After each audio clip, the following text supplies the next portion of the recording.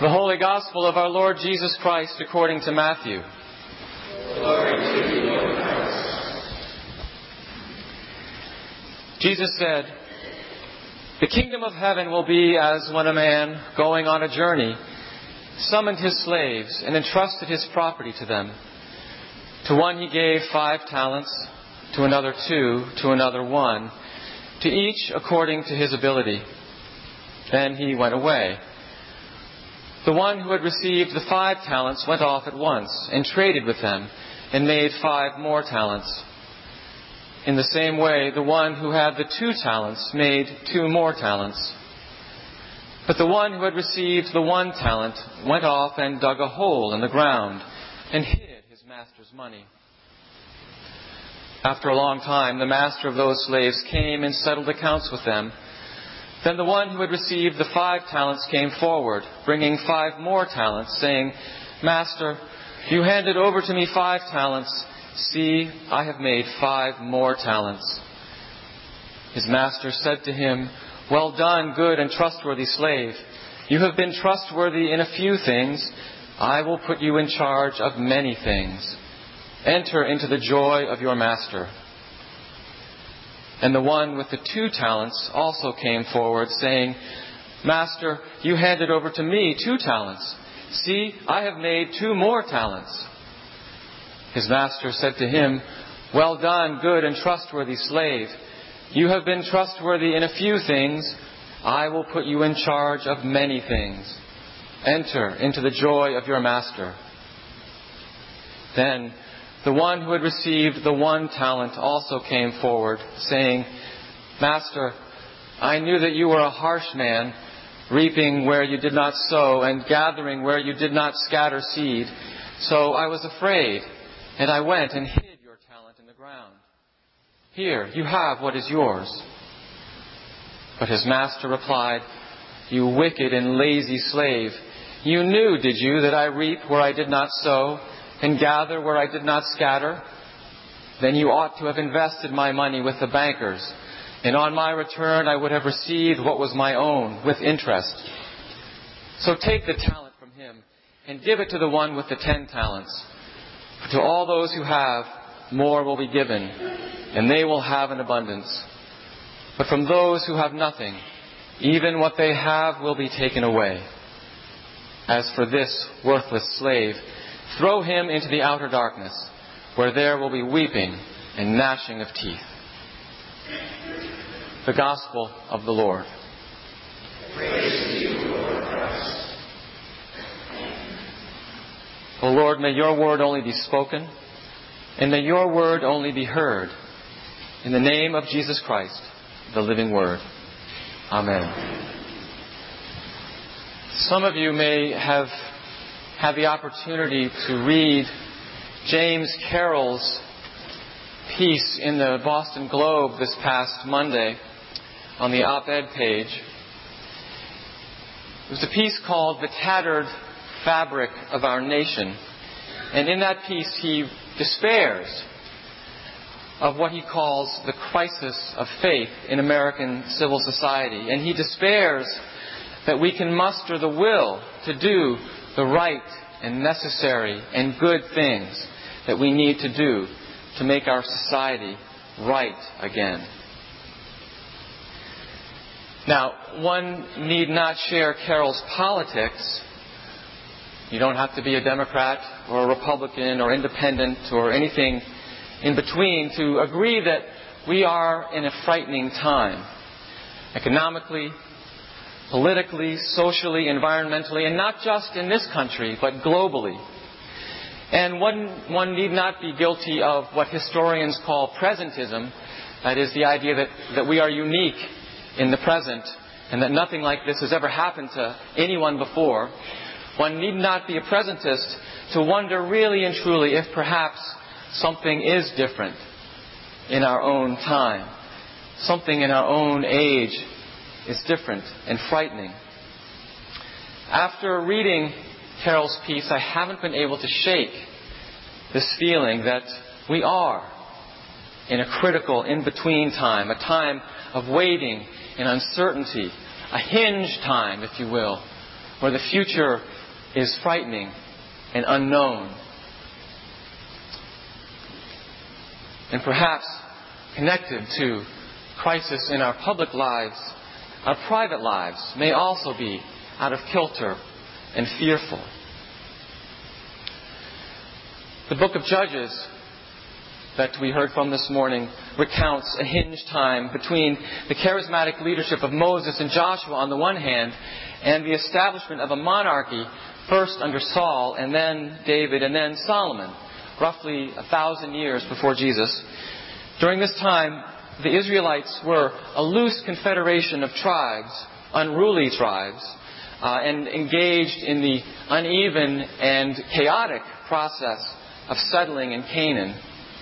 And there they were seemingly locked in a constant cycle of faithlessness and idolatry and oppression, with cries for liberation and then God providing a rescuing leader to lead them out of their distress. And in Paul's letter to the Thessalonians, we also have a text that is addressed to a hinged time, an in-between time, an anxious waiting time set in the first century for the Christian church. Paul had crisscrossed the Mediterranean, establishing churches, and the imminent return of Jesus was expected, but unaccountably, perplexingly delayed. And their question was, how are we to live? How are we to live as we wait for the return of Jesus? How are we to conduct ourselves as we wait? And finally, this morning, we have the parable of the talents found in the Gospel of Matthew. Contrary to popular belief, this is not primarily a story about the false stewardship appeal or of God's approval of venture capitalism. It's not that. It is the third of four parables in a row that Jesus tells at the end of Matthew about the eschaton, which is the fancy Greek word for the end times, the end of all things. Matthew's community, like the church in Thessalonica, is trying to figure out how to live in a time of waiting, of anxiety and uncertainty. The Romans had destroyed Jerusalem and the temple. Jesus had not come back. They're wondering to themselves, well, how can we apply what Jesus said to us? What Jesus said during His ministry, how can we apply it to ourselves? What do we do? How are we to live in this time of calamity? Well, Jesus tells a parable that portrays a master with 3 slaves to whom he gives unimaginable resources before he goes on a journey of undetermined length. And then as he returns, he metes out unbelievably lavish rewards, unimaginable rewards, and incredibly harsh punishments. Some context here. A talent in Jesus' day referred very concretely to a unit of weight, not to a gift or an ability, but to a concrete amount of weight that was applied to precious metals like gold or silver or copper. And that weight of precious metals was about the amount that a day laborer could expect to make in 20 years of labor. Now, this is an unimaginable sum in a world where currency was hardly used by everyday people. They didn't have wallets. They didn't have pockets full of coins. They didn't go to the store and buy things. Money, precious metals in that amount, in any amount, were almost unknown. Add to this the fact that in Jesus' time and place, people functioned with a limited good understanding of the world, which is to say that all goods, concrete goods like money and food and shelter, were limited. The pie was limited. And not just concrete goods like that, but also intangible qualities like friendship or honor or status, even love. It was a zero-sum game. If someone was a winner, someone else was a loser. And to seek gain beyond what was rightfully one's by birth, to seek anything more than that, was seen as unjust. It was seen as stealing. So if we apply that worldview back onto the parable, we see that, in fact, by the lights of first century Mediterranean culture, the last slave did the right thing. He did the honorable thing. He did the correct thing.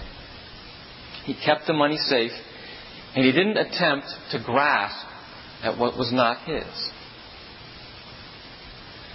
And yet, here we have Jesus turning all of this on its head while we scratch our heads trying to figure out what in the world does this parable mean for us. In God's kingdom, as Jesus is taught about it in the Gospels, there is no such thing as limited good. There is no limited pie. There's no small pie. There are no winners and losers. There is prodigious, unlimited, unfathomable, bottomless blessing and bounty. God repeatedly gives prodigiously. Look at the loaves and fishes. Look at Jesus' teaching about forgiveness. Not forgiving just 7 times, but 7 times 70. Relentless forgiveness. Bottomless. Or look at the cross. The cross that shows Jesus' love, God's love for us, is endless. It's without limit.